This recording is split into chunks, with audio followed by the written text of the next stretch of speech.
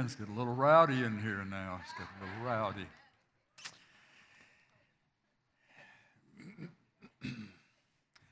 Welcome to day number 8 of the 40 days of the prayer challenge. I want to recommend one more time, and we'll do this consistently throughout. Take advantage of this little book, Draw a Circle. There are just some powerful and insightful encouragements to your faith, reminders of the power of God, calling us into that place of believing. One of the things that I appreciate Mark Batterson saying is, he said, I don't know how many prayers the Lord will answer, but I can promise you that He won't answer 100% of the prayers that aren't prayed. We have not because we ask not. And this is coming at us from a number of wonderful directions, as if the Lord is saying, I'm calling my people to pray. Nothing is impossible with God. There's a timing in when He breaks through the impossible to bring forth that which is possible in His heart. There's always a timing, but He leads us in the direction of that specific point as He moves in our hearts to pray. There are people you know, and God knows He has you in the relationships with them because you know Him and you know them, and He calls upon you and me. He invites us to participate with Him in what He's wanting to do in others' lives by calling us to the place of prayer for them. There have been some great things happen already in this week, and those of you that are part of the Facebook group that's and a bunch of you are doing it that way, and you're getting something every day to be a call to prayer, a reminder to pray. It's an excerpt out of the little book, but also some scriptures, other references. And if you're on our email list, you're getting this as well. And if you just let us have your email address. We're not going to give it out anywhere. It's just for the purpose of communicating with us. Some very well done daily calls to prayer. And in each one of those, there is a worship song that's been inserted just specifically to fit with that day's call to prayer. And I really want to encourage you, take advantage of what's coming at you by way of the Facebook group, but also by way of the emails coming out from the church. And I'm going to tell you, those of you who are scattered all over the world, literally, who are hearing this right now, you are as much a part of what's going on as if you were right here in this room. And it is a supernatural thing how the Lord is knitting hearts and creating these circles all over the place. I want to give you just 2 or 3 reports. One is a sister here at Alamo City who didn't have anybody that she knew of to be a part of her prayer circle, but she bought an extra book, and then she found out that her upstairs neighbor was doing the same challenge with her church, but couldn't afford the book. So she gave her extra book, and they're now a prayer circle. Parents praying for their kids to get jobs, and kids are getting jobs, which is always a blessing, isn't it? Broken hearts praying for healing, several praying for restored relationship with estranged children. This is cool, one prayed for a co-worker's finances. They're both hairdressers, and someone came in that very day for a high-dollar service. Whatever that was. It wasn't the barbershop I go to, I guarantee you, but good for them. Then this one's good. A married couple that wanted to pray together, but the husband got up at 3:30 every day, and the wife didn't want to get up that early. But the amazing thing is that God has been waking her up straight up at 3 o'clock a.m. So they get to pray together before he goes to work. How about just a little short Super Bowl report? How about just a little short? A year ago, you've heard this story. A year ago, our family, our kids, Shirley and I, their spouses, linked up in the 40-day prayer challenge, and one of those, as I've told you, one of those parts of the praying for Abby and Ryan Petkoff is that what was going on in his job with the Hunt Sports Group, the owners of the Kansas City Chiefs, that they would sense a direction, a future, what exactly they were supposed to do there. Great job, things seemed to be going well. He just wasn't sure about if that's where he was supposed to stay or not, and told you that as we continued to pray, and earlier in this past summer, he was given a promotion and made a vice president in charge of communications and brand development is the name of the deal. Well, so we've been tracking Kansas City Chiefs. We've been converted. I hate to say it. We've backslidden away from the Texans and the Cowboys. Backslidden away, so our hearts have been moved up there to the Kansas City Chiefs because of a connection and that they have. And as we moved into the season and all, there was just a sense, because of the group that makes up kind of the core of the leadership there, there's just really a desire for the Lord to be glorified and honored. And that miraculous game against the Texans, I hate to say that to you Texan fans, but when the Chiefs came back and won that game,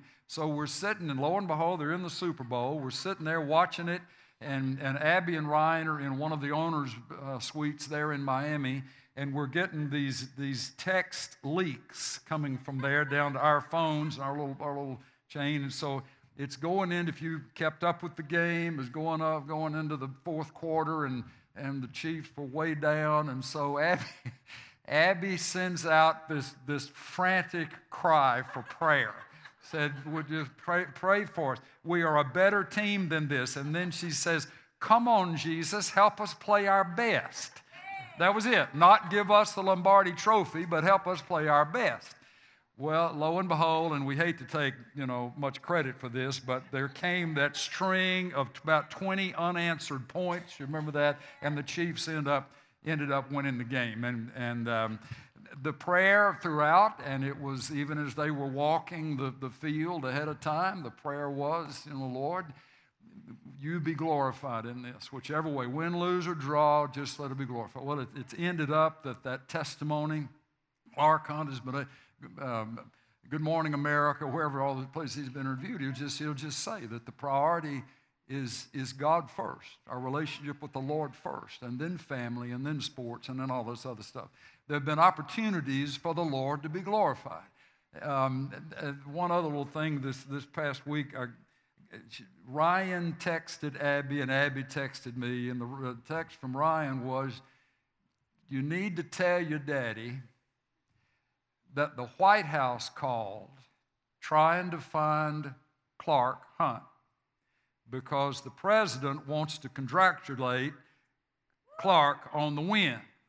Well, and then he goes on to say, and they had to use my phone to do that with. So patched into his phone was President Trump, and he's talking to... Now, let me just, I know somebody say, well, where is that in the Bible? It isn't in the Bible. That part, those specifics. But here's what we tried to say last week. The Lord knows how to thrill you. The Lord knows how to thrill you. He has the ability, He has the heart to plant dreams in your heart so big that you won't be able to accomplish it. And when the dream rises up and you think about it, you think that's impossible. That is, and I appreciate Batterson's statement on that, that's one way you know it's a God-sized dream and not just a man-made dream. If it is something that you could never do on your own, but it would take the blessing and the favor of the Lord to cause it to come into being. During these 40 days, there are going to be some times in many of your lives where there'll be points at which you feel like the Lord is putting something in your heart. We use the word speaking something to our hearts. So it's not necessarily an audible voice, but it can definitely be something where Scripture comes off the page, or there's just a sense of something very vivid and very real that is from the Lord. And instead of running away from it, just wondering if it was bad pizza, or you didn't get enough sleep the night before, as we're opening our hearts up to Him during these 40 days, write it down. Write it down, what you feel like has been put in your heart. It may be for you. It may be for somebody else. But the good news is, if it is from the Lord, it's no matter of if it's going to happen. It's a matter of when it's going to happen, when He's going to bring it into pass, into being. So I want to encourage you every day, that you can take advantage of what's coming your way. You can have this book. You'll be able to read that, your Bible. You have your copy of the Scripture. But then these things that will be sent out by email and Facebook that will be a help and will be an encouragement. And let us know as things break through, things happen, encouragements to you that we'd be able to share. Now this morning, and Shirley and I didn't talk before the service today that much, other than we've been praying toward these Sundays and that the Lord would speak.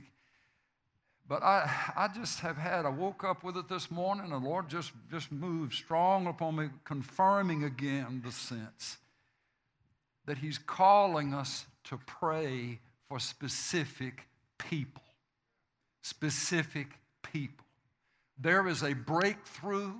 There are points of deliverance.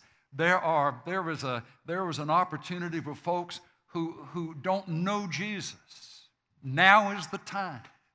This is the moment. This is the day of salvation. So as I'm talking up here, I'm praying that the Lord will just be bringing faces up clearly in your mind. And as you see those faces, just in your heart, be drawing a circle around those ones that you care about. Now I'm going to say that you care about. There may be ones that you're burdened for, that you genuinely love, and they're just away from the Lord, or they don't know the Lord, or something has come and has bruised them and hurt them and caused them to doubt and despair, and so they've just checked out. But it may also be ones that you work with, or that you work for. And they're hard to deal with, and it seems as if when the name Jesus comes up, or anything that would seem to be positive or warm in the direction of faith, it just seems to send them off. You can talk about anything except Jesus. You can talk about anything virtually except having the freedom to open your heart and share with them. Some of the greatest servants of the Lord have been at some points in their lives some of the Lord's greatest enemies, in a sense. That they were away from Him, not just benign in their attitude, violent in their attitude, wanting to shut it down. Folks, if you work under somebody, you work with somebody like that, you have folks in your family like that, this is coming right at you this morning. And I want to ask you to, as we're going through this, I want you to just in your mind, Lord, I'm drawing a circle around that face right there. I'm drawing a circle, and in the name of Jesus, I'm claiming them for the cross. I'm claiming them for the power of your blood. I'm speaking the name of Jesus over them, and I'm asking you to rescue them and save them. That's where we're headed. That's where we're headed. I want you to turn with me first in your copy of the Scripture to the Gospel of Luke and chapter 19. Luke chapter 19. This is the story of a little man, but a little powerful man. A little rich man, named Zacchaeus. As we have said before, in talking about tax gatherers and the ones that they're lumped together with, tax gatherers and sinners, you determine what to you is the most despicable lifestyle and most despicable profession. To you, the most despicable lifestyle and most despicable profession. You come up with that name, and everywhere you see the name tax gatherer, and it's often mentioned in the Gospels, everywhere you see the term or the name tax gatherer, you swap it out with your most despicable, most despised profession or lifestyle. That's who Zacchaeus was. He would have been the lowest of the low, the most despised by decent society, rejected by his own countrymen because he was so worthless in the sense of being a good Jewish citizen, of having anything to do with God. Zacchaeus. But also you do remember the name Matthew, don't you? The first book in your Testament, your New Testament, was written by a man who once was a tax gatherer. They were hired by the Romans, the occupying country, the Romans, to collect taxes from their Jewish brothers and sisters, the Jewish citizenry. That was bad enough. That was considered a traitorous act. Working for the Romans, extracting usury, extracting taxes from your countrymen.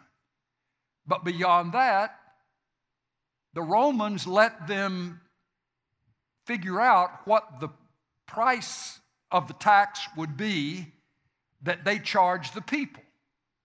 So the Roman tax could be here. That was the agreement with the tax gatherers between the Roman government and the individual tax gatherer. But the citizenry didn't know that deal. And so the tax gatherers could put anything on top of that, and they kept the difference. That's why they were known as being filthy rich, having plenty of stuff, plenty of everything, except what they didn't have was the favor of the people around them. They were thought of as traitors, liars, cheats, debauched to the core. And it is striking, folks, that Jesus sought them out, not to lecture them out of the book of Deuteronomy or out of the book of Leviticus, but to spend time with them, to express a sense of dignity toward them. The religious crowd could not handle it. They could not figure this out. But here is what is at the core of why Jesus came. He speaks it in John 3:16. For God so loved the world that he gave his only begotten Son, so that whoever would believe in him would not have to perish, but would ever have everlasting life. God so loved the world even before the world said they were sorry. Even before the world ever decided they wanted to go to church, or before they ever quit cussing, or before they ever quit sleeping around, or before they ever quit cursing God. God so loved the world as the world was, before it ever repented, before it ever changed, that he gave his Son Jesus. It didn't start out with God mad at the world. It started out with God loving the world. Now, whoever that hard person is in your life, whoever that one is that just seems to freak out whenever the name Jesus comes up, or warmth in the direction of God, they just get into cold fits over that, turns to rage. instead of the attitude being that God hates them. God's just disgusted with them. Take the words of Jesus, brother or sister, and apply the words of Jesus that expressed his heart into your attitude toward those. God loves them. They're doing wrong things. They got bad attitudes and so forth. But that does not change the fact that at the core of God's heart for them is his love for them. Now, folks, if you can't get there, we'll never be able to fully appreciate the magnitude of a story like this involving Zacchaeus, not just a tax gatherer, but he was a chief tax gatherer. He's on toward the top of the food chain. He's got other tax gatherers underneath him. He could have been looked upon as the worst of the worst, the lowest of the low, the baddest of the bad. But look what it says. Luke 19, verse 1, and Jesus entered and was passing through Jericho. And behold, there was a man called by the name of Zacchaeus. And he was a chief tax gatherer, and he was rich. And Zacchaeus was trying to see who Jesus was. And he was unable because of the crowd, for he was small in stature. And he ran on ahead and climbed up into a sycamore tree in order to see Jesus. For he, Jesus, was about to pass through that way. And when Jesus came to the place, he looked up and said to him, Zacchaeus, hurry and come down, for today I must stay at your house. And he hurried and came down and received Jesus gladly. And when they saw it, they all began to grumble. Now this is the polite police, the religious police, the culturally acceptable police, and the religious people. They saw Jesus being kind toward this chief tax gatherer and basically inviting himself over to the tax gatherer's house. It freaked them out. They couldn't understand how anybody who had any kind of a right relationship with God would want to have anything in the world to do with somebody as bad as Zacchaeus. They couldn't handle it. It just ripped them half in two. And they would take that same logic and press it in. Jesus could not be the Messiah. He couldn't be the one we're waiting for. Because look how he shows kindness toward these bad people. And then on top of that, look how the bad people want to be around him. I mean, there's an elephant in the room here. We got somebody claiming to be God, and he's not mad at these people like we say you got to be mad at them, and then they're coming to him, and why would they be doing that? Listen, Zacchaeus hadn't said, I'm sorry for anything. Zacchaeus hadn't paid anybody back that he stole from. Zacchaeus hadn't confessed Jesus as Lord. Zacchaeus hadn't been baptized. Zacchaeus hadn't quit what he was doing. Jesus came to him right where he was and didn't wait for Zacchaeus to invite him in. Jesus took on the initiative to invite himself in to Zacchaeus' own house. Will you just keep drawing your circle around that one that may be at the top of your list as being the hardest one to get along with, The one that just seems to have been so far gone for so long. The one who seems to be so encrusted with wealth and position that it doesn't seem like they've got any kind of life at all in the direction of spiritual things. You keep drawing that circle with one hand and lay your hand in your Bible on this story about Zacchaeus with the other.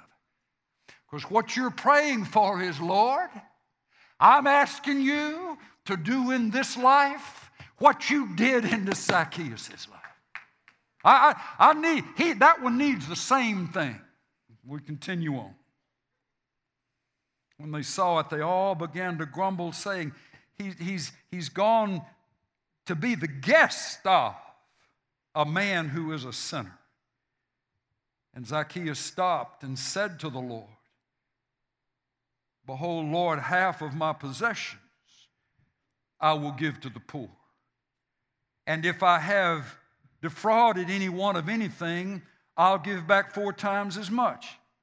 Now, what's the order here?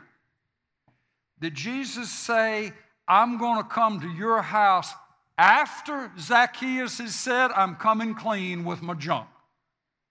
Or did he say, Zacchaeus, I'm coming to your house before Zacchaeus ever admitted, confessed anything? Where does it start? It's never going to be, I found the Lord. How are you going to find him when you can't see him? Where are you going to look? It's never about, I found the Lord. No! He finds you. He finds you. And what does he find when he finds us? He finds somebody who hadn't repented, somebody who's hard-hearted and selfish and dead to many things spiritually. But he sees something in you of infinite value. And the scripture will say we have been chosen in Christ before the foundation of the world. It can be things we don't even see in ourselves or others don't see in us. But the Lord Jesus Christ sees your value, sees how you're precious to him, and he will come after you. So how did he come after Zacchaeus? Fussing?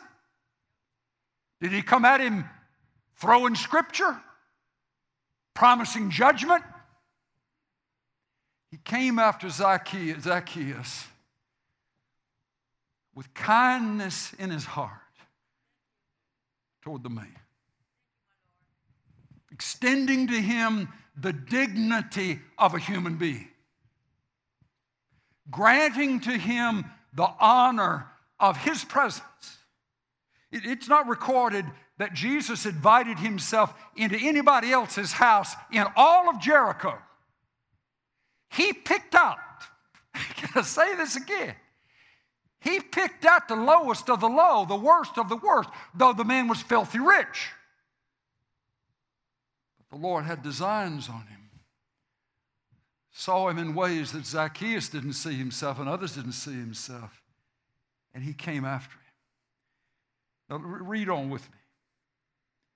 And Jesus said to him, Today salvation has come to this house, because he too is a son of Abraham. And then this verse, it's memorized, quoted throughout the centuries of the church. But what was the context? Here's the statement. For the Son of Man has come to seek and to save that which was lost. The Son of Man, Jesus, has come to seek and to save that which was lost. He speaks that as a reason why he's doing what he's doing with Zacchaeus. Zacchaeus is lost, but the heart of the Savior is to rescue the ones who are lost. That he has come to seek and to save. The word to seek means to look for until you find it. Not to look forward with a casual attitude, but to look forward with zeal, to look forward with determination, to look forward in detail until you find what you're looking for, and to save, to rescue, deliver, to set free, to fill up in freedom the one who is lost. With one hand circling the name of that one who may be rich, who may have power politically and otherwise, but who has determined to live a way that he or she chooses to live, but it's away from God. You draw a circle around that name, and you put your hand, you keep your hand on Luke chapter 19, and you just keep circling that. Lord, say it again, Lord, do for this one what you did in Zacchaeus. I'm going to accept your conclusion that you love them right where they are. You love them unrepentant. You love them unchanged. You love them enough to come after them and bring them unto yourself. And somehow, some way, when that's being done, they're not going to feel demeaned. They're not going to feel crushed and ground to powder necessarily. They're going to feel the love of God. Paul will write, it is the goodness and kindness of God that leads a man to repentance, that leads a person to repentance. The goodness and kindness of God. It may be before the train wreck happens. The wages of sin is death. The way of the transgressor is hard. The Lord can come in advance of the train wreck that is inevitable, that is coming, and cause a heart to be melted with the sense of His love prior to the worst of the worst happening. But it can also be when the harvest comes in. God is not mocked. Whatever a man sows or woman sows, that they're going to reap. The way of the transgressor is hard. You keep sowing those seeds, keep living that way, and you're going to drive off a bridge. Ruin comes to a degree. And in that place, like with the prodigal son, the younger of the two brothers that left, he had to run out of everything. A famine had to consume everything.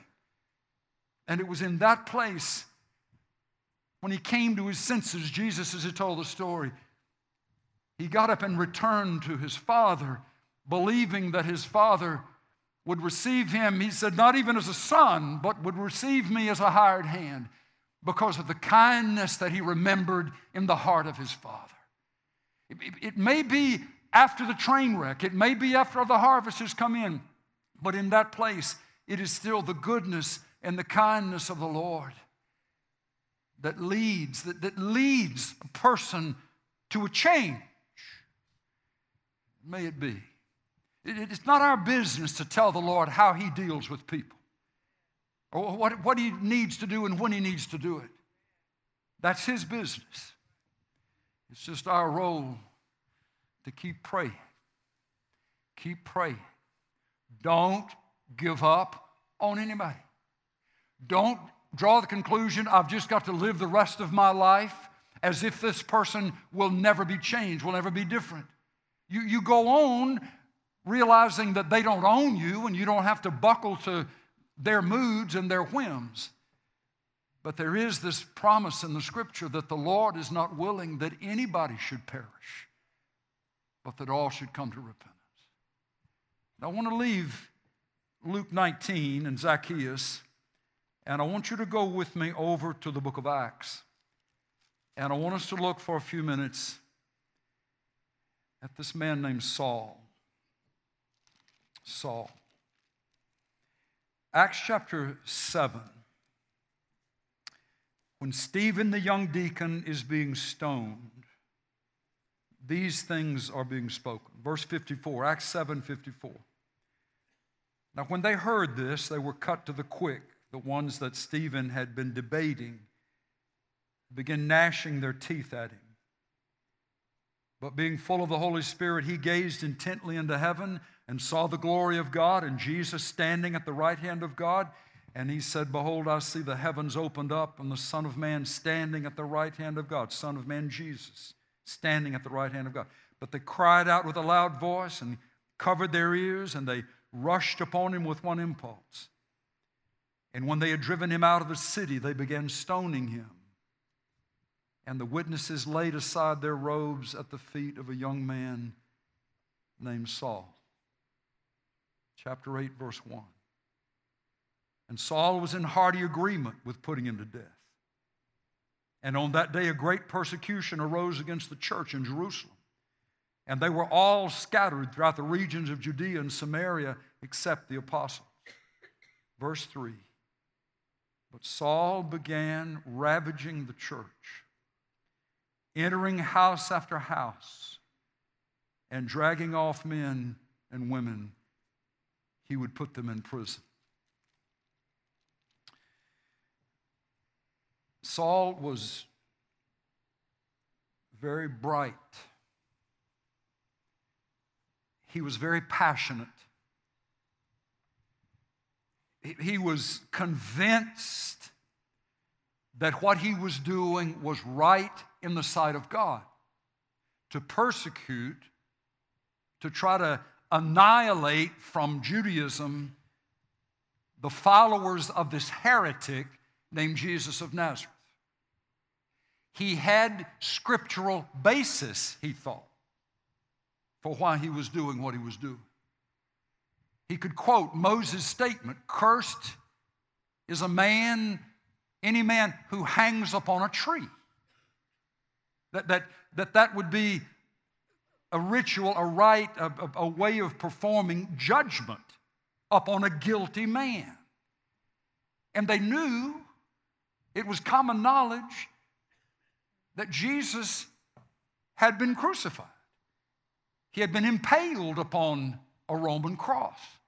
Therefore, according to Scripture, how could a man hanging on a cross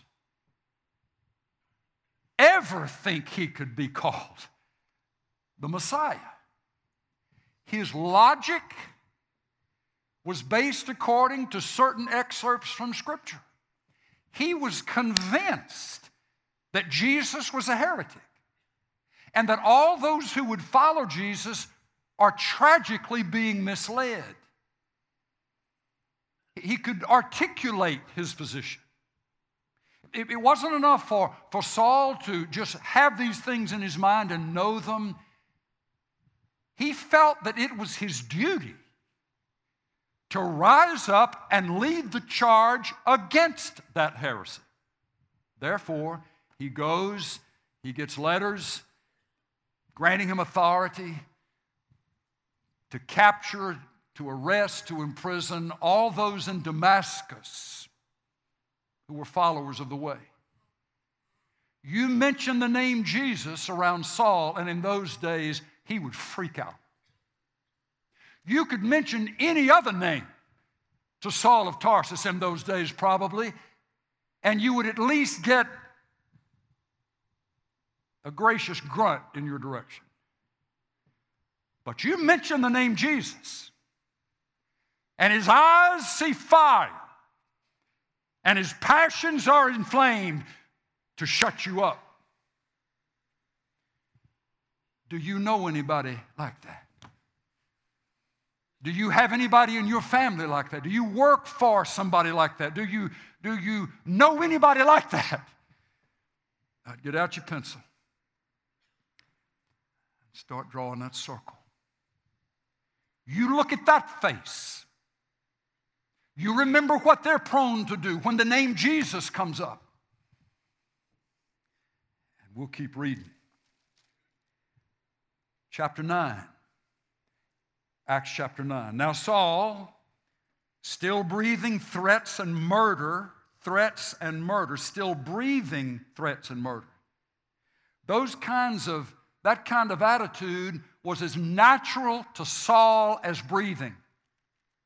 His hatred for the followers of the way, his hatred for Jesus, was as natural to him as breathing, and would be as required of him as breathing. And he asked for letters from the high priest, to the high priest. He asked for letters from him to the synagogues at Damascus, so that if he found any belonging to the way, followers of the way, followers of Jesus, both men and women, didn't matter, he might bring them bound to Jerusalem. Now just stop right there. What kind of heart would act this way? Where did the conviction come from? How powerful is what's working in this personality? How strong, how violent. And it came about that as he journeyed, he was approaching Damascus. And suddenly, a light from heaven flashed around him. He fell to the ground and heard a voice saying to him, "Saul, Saul, why are you persecuting me?" And he said, "Who are you, Lord?" And he said, "I am Jesus. I am Jesus whom you were persecuting. But rise and enter the city, and it shall be told you what you must do." The men who traveled with him stood speechless, hearing the voice, but seeing no one. And Saul got up from the ground, and though his eyes were open, he could see nothing.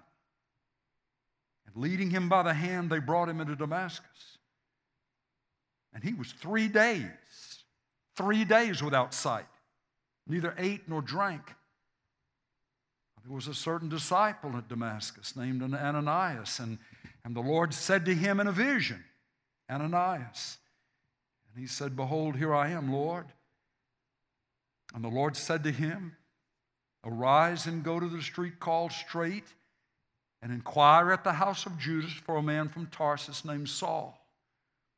For behold, he's praying. And he's seen in a vision a man named Ananias come in and lay his hands on him so that he might regain his sight. But Ananias answered, Lord, I have heard from many about this man, how much harm he did to your saints at Jerusalem. And here he has authority from the chief priest to bind all who call upon your name. But the Lord said to him, Go, for he is a chosen instrument of mine to bear my name before the Gentiles and kings and the sons of Israel. For I will show him how much he must suffer for my name's sake. And Ananias departed and entered the house, and after laying his hands on him said, Brother Saul, the Lord Jesus, who appeared to you on the road by which you were coming, has sent me so that you may regain your sight and be filled with the Holy Spirit.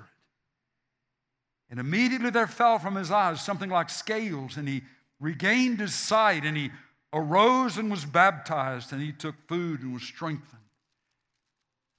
And the rest is history. You hold in your lap a Bible, 2/3 of the New Testament of which was written by this man, inspired by the Spirit. What happened to him? What happened to him? Locked down conclusions, rock solid in his conviction, absolutely certain that what he believed about Jesus of Nazareth was true. And then suddenly, everything changed. Folks, listen, hear it again. What did Jesus say as he began, as he taught on how we were to pray? What did he say we were to pray? Father who art in heaven, hallowed be thy name. come thy kingdom. Thy kingdom come. Come thy kingdom. It's imperative. It's the right to call forth an intrusive action. The right to call forth, even if you will, a violent action. An invasive action. An action meant to conquer. Come thy kingdom. We've said over and over again, but you can't have a kingdom without a what? Without a king. It's not the written articles of charter and entitlement that would make up the kingdom. It is the presence of the king.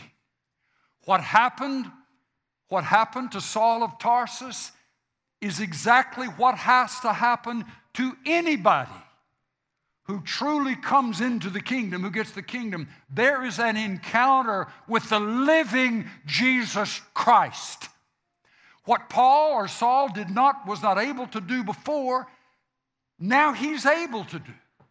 Faith comes by hearing, and hearing by the word of Christ. Saul couldn't believe because he hadn't heard anything from Jesus. But once he heard from Jesus, once there was the awareness of the presence of Jesus, his heart was broken. His mind was changed in his conclusions. Life began to rise up in that dead spirit, in that man. My brothers and my sisters, you keep praying that way. Come thy kingdom. Lord, bring the presence of the King. Bring your presence to this one that is so hard, that is so cold, that is so angry, that is so hostile. Reveal yourself to them, Lord. Reveal yourself to them. Show them your presence. Come, Lord Jesus. Make your presence known. Folks, listen, none of us found the Lord. You didn't find the Lord. Where would you look? He found you. He found you. And somebody was praying, more than likely, for your soul. And as an answer to that prayer, he made himself known to you. You see, that way it's not a wife having to shackle her husband to a church pew to get him to church. Or a parent having to drive the kid to church all the time and make sure that the youth pastor is locking them down and is pouring into them. Now, nothing wrong with coming to church.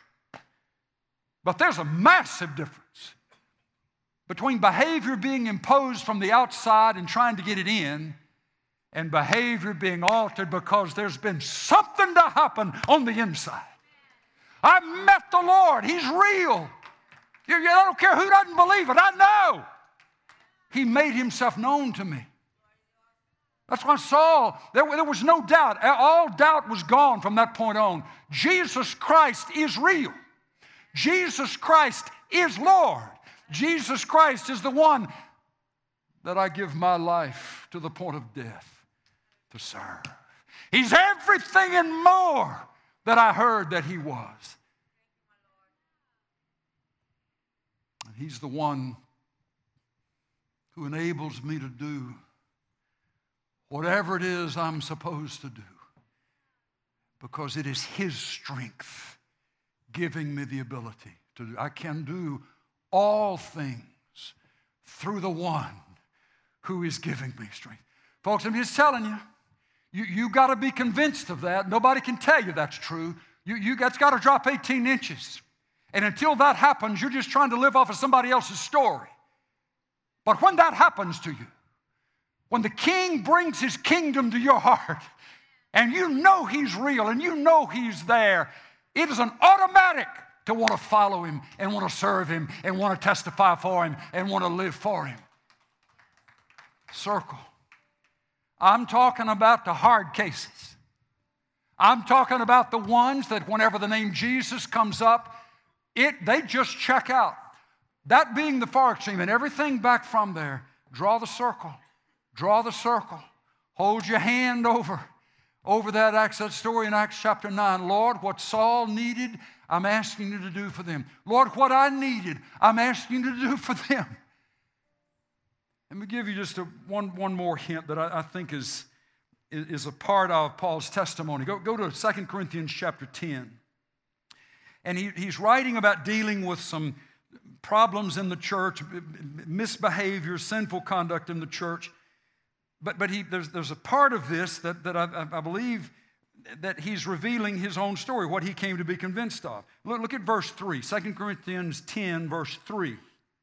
He says, "For though we walk in the flesh, we do not war according to the flesh." He's talking about fighting the spiritual fight, spiritual warfare. "For the weapons of our warfare are not of the flesh, but they are divinely powerful." They may not look like much in the natural. They might not look like much to the academics or to those who would be looking for firing pins and bullets and launching pads. But these are divinely powerful. Powerful as far as God is concerned. For what purpose? For the destruction of fortresses. For the destruction of fortresses. People are held captive. People are bound behind the walls of fortresses. And then he lists the fortresses. What are the fortresses? We are destroying speculations and every lofty thing raised up against the knowledge of God. And we are taking every thought captive to the obedience of Christ. Now he's speaking of how he's praying. He's praying that the Lord will destroy speculations in the name of Jesus and every lofty thing, and every thought will be taken captive to obedience of Christ. But here's what the word speculation means. I think Paul is saying, in a sense, this is what happened to me. I was imprisoned behind this fortress, or these fortresses of thought. So the word speculation, it comes from the word that we get the word logic. Logic. Logic. Conclusions that are logical, but they end up with the wrong conclusion. Paul is saying, in effect, I had conclusions. My logic was sending me to particular conclusions about who Jesus was. But when I met him, when he made his presence known to me, in an instant, my wrong logic and the fortress that had been in my mind and my heart was destroyed. The manifest presence of Jesus destroyed the wrong logic that was holding me captive. Do you know some folks that are convinced that what they are saying and what they are believing is true, but you know from the Scripture, you know from who Jesus is, it's wrong, but you can't convince them that it's wrong. There is one who can. And he has the power to convince of truth as it stands juxtaposed to error. He can do it in an instant by the manifesting of his presence. Come thy kingdom. By the power of your Spirit, Lord, make your presence known. And then the next one he says is, and every lofty thing raised up against the knowledge of God. That's pride. That's the hubris part of us, the pride. The pride that just doesn't want to quit, doesn't want to give in, doesn't want to honor, doesn't want to yield. But when you see Jesus for who he is, the King of kings and the Lord of lords, the ones raised from the dead, and he's making his presence known, and he's drawing near to you, then everything else pales in comparison to who he is. To bow before him, to confess him as Lord. Draw your circle. Don't make the ones on your list the easy ones. You let the Lord bring to mind ones that would be a Saul of Tarsus. Just the name Jesus comes up and they freak out. Their name. Acts chapter 9, 2 Corinthians chapter 10. Draw the circle. Speak the name. Years ago, when we were in Amarillo, Texas, I got a phone call. And this is our second church to pastor. I'm in my mid-20s, something like that, maybe late 20s. We hadn't been there long. I get a phone call, and on the other end of the line was a fellow who said, "My name is Billy Hobbs." He said that like I was supposed to know automatically who he was. In those days, Billy Hobbs had to turn sideways to get his ego through a door. Right there. I'm Billy Hobbs, and I'm looking for somebody to baptize me who believes in the lordship of Jesus Christ. That's what he said. Our first conversation. I want to be baptized, but I want the person who baptizes me to believe in the lordship of Jesus Christ.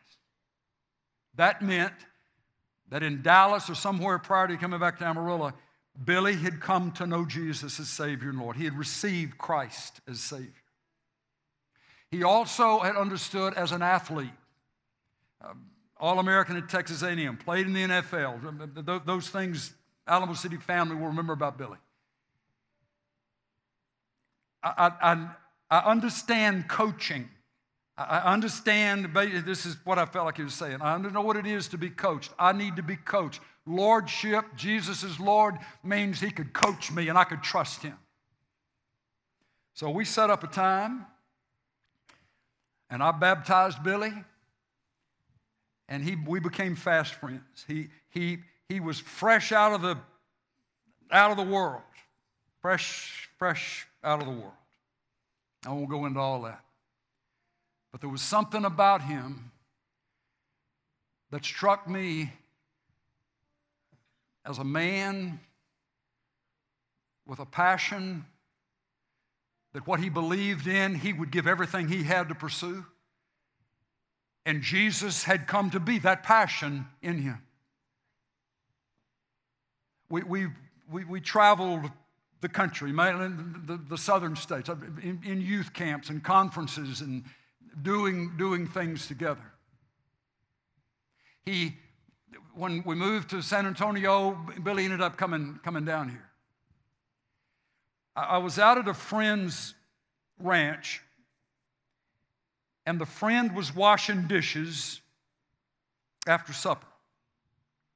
Now, he was an oil man and a real estate kind of a guy, but he had gone to school with Billy when Billy was at A&M. And I started telling him about what had been going on in Billy Hobbs. I said, have you heard of Billy Hobbs? And then I kept talking. In a minute, he put his towel down and he put the plate down at the sink, and he turns and looks at me and he says, "I'm still scared of Billy Hobbs." I don't know what it was. Billy ran some kind of racket where you couldn't get through the quadrangle there, unless somehow you paid him something. I don't know what in the world it was. Fighting in bars and clubs and just a cane raiser, just known for being mean. But then he met Jesus. Jesus found him. And on one occasion at a youth camp, there was a young boy who couldn't walk, either a paraplegic or a quadriplegic, and there were a couple of thousand kids at this camp. Billy would go before every event where kids were supposed to gather around that campground, and he would find that young man, and he would literally put that boy on his back. And he would carry him to the events and the gatherings. So did it all week long. The joy and the kindness of the Lord flowing out through somebody who years after they had left school, a grown man is saying, "I'm still scared of Billy Hobbs." we ran into Bruce and Holly Colley. Shirley and I did this last week. You'll remember the Colley family, Lexi and Lamar and Bruce. And Bruce, for a number of years, was just away from the Lord. He's got 3 Super Bowl rings. He played for the 49ers with Joe Montana and that crew. Away from God, just living his life. His mom was about this tall, Lexi, and she would meet with us down there on the far end of this hall on the Friday morning prayer meeting, and she would pour her heart out for that baby boy, Bruce.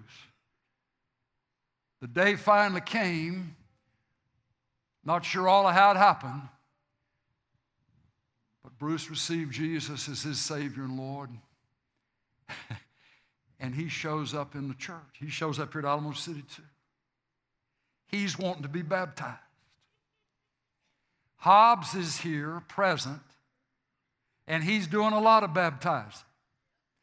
So here comes this great big 6'7", 6'8" Bruce Colley down the aisle, and he meets this linebacker, Billy Hobbs.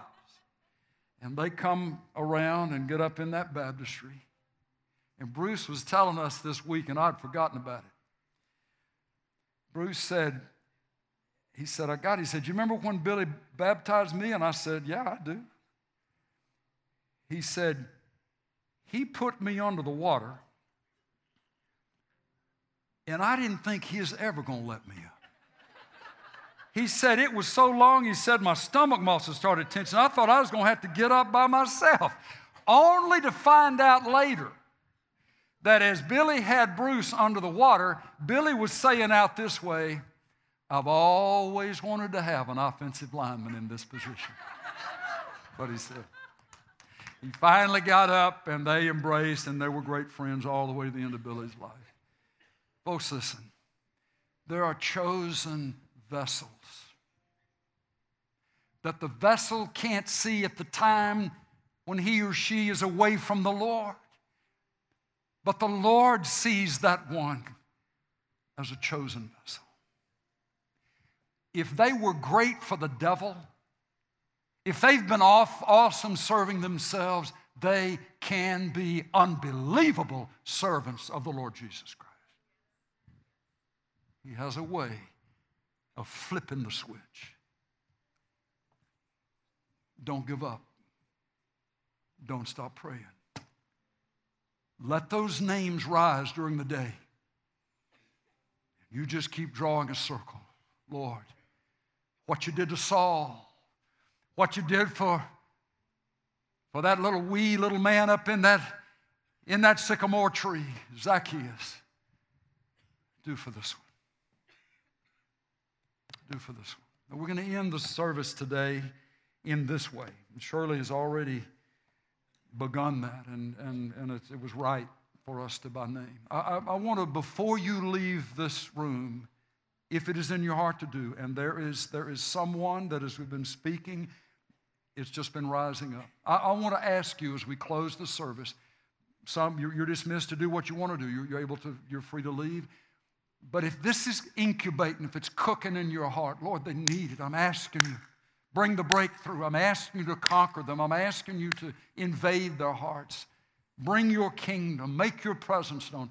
I want you to get up from where you're seated and just come down this way and get on your knees around the platform and go on record one more time is calling their name out before the Lord. Lord, you're not willing that any should perish, but that all should come to repentance.